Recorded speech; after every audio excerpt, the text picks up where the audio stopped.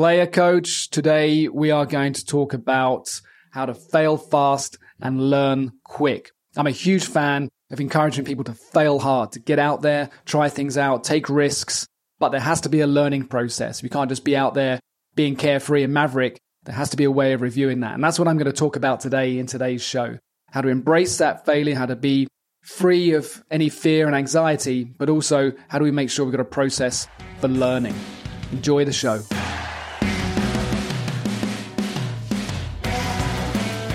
Welcome to the Player Coach Podcast for tips on how to grow your business, strengthen your team, and increase revenue, all while you work more efficiently and enjoy better work-life balance. You can learn our unique Player Coach system for free by heading over to playercoach.com.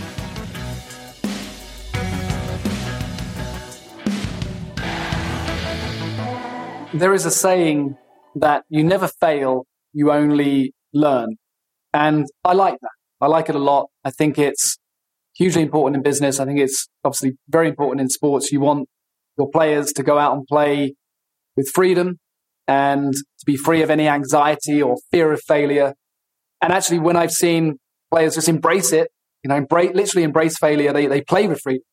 And we want the same in business. We want people to feel that they can try things out, that they've got some level of autonomy, that they can test something. But what I often see that is missing is the review process.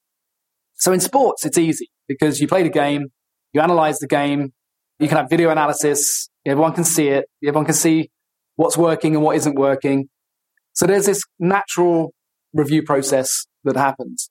In business, it's a little bit more tricky. It's kind of more manual. It's a bit more analog, really, in the sense that you have to bring people together to say, what is working? Or where are some of the challenges we're experiencing right now? We've implemented this project. We're working on this sales process. We are trying this tactic. We said we'd run it for 5 weeks or 5 months, whatever it is. But we don't want to say at the end of that 5 months, did it work? Right? We need to know. It's a bit like a head coach of a professional team saying, good luck this season. I hope you do really well. And we'll catch up at the end of the season, see how things went. Your coach is with you kind of every day, every game, throughout the whole process. There is a natural review process there, as I've mentioned. And in business, you've got to think about what your review process is. What are you doing on a day-to-day basis? Are you in a situation where this project's so important that it requires you to have a morning setup and an afternoon check-in and an end-of-day wrap-up? And you're doing that every day with an end-of-week wrap-up. And it's going to keep you really agile in the way you're thinking and you're chopping and changing, which can have its pros and cons, by the way, if you change too much because you're having too many meetings. So you need to decide what is relevant. Is it just the end of the week to review? Is it working, not working, change the tactics? Okay, we go again next week. Is it monthly? Whatever it is, there needs to be something in place. Otherwise, the idea of we never fail, we only ever learn is non-existent because there are no lessons. You have to put the time in to do the learning. You have to have the review process. So when you do this, we can do continuous improvement. We can learn from those mistakes. We can evolve it, change the direction slightly or continue or double down on what you're doing. Do more of it. It's working. Keep going. And if we don't have that process in place, if you don't put it in, then the concern I would have is that you're not going to have that opportunity to change. And if you don't have the opportunity to change the tactics, to invest in a different area, it could end up costing you a lot of time and a lot of money. So think about what is your process? How are you going to implement it? And regardless of what project it is you're doing, you need something in place to review it. And when you do that, you'll have much more success. A good example for me that I've observed is how the Red Arrows review their performances. Their margin of error is so small, it could be catastrophic. If you imagine a collision in the sky. So their review process is very, very thorough. And they do it after every single performance and after every single training, saying, right, what worked well? And everybody on the team has to give their own personal analysis of their performance.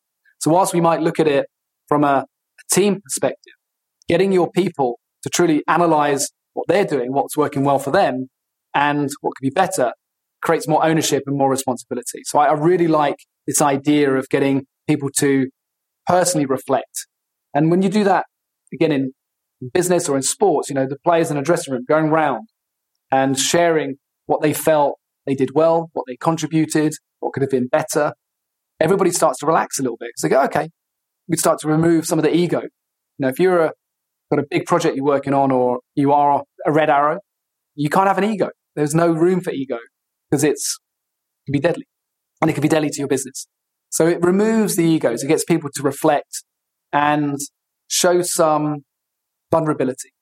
What I often see player coaches do is they neglect that process because they're so busy focusing on their own tasks that they either cancel the meeting, we don't need to do it, the results are fine, just keep doing what you're doing. We don't need to have that meeting. But that complacency adds up, and those meetings where we're not talking about those little details and tweaking them and changing them, all of a sudden go from very small problems that are perhaps unseen to becoming a real big problem. And the purpose of those meetings is to avoid that. You want to avoid that. So as hard as it is sometimes when you're so focused on other tasks, don't drop that meeting. Have that review process there. And then you will see much better results over the long term. And you won't see that danger of things starting to crumble and looking back and saying, we should have changed it earlier.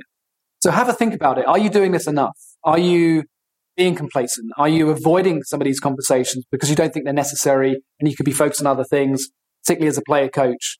And what are the dangers of that? If you don't have these conversations, what could be the long-term damage? So I encourage you to get these meetings in place and make sure that you've got a thorough review process with your team.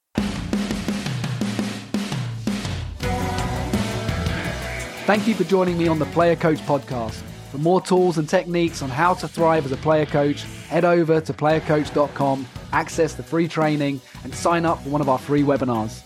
My name is Andrew Silito, founder of the Player Coach Blueprint, and we are delighted to have shared with you how to succeed from the sidelines. See you next time.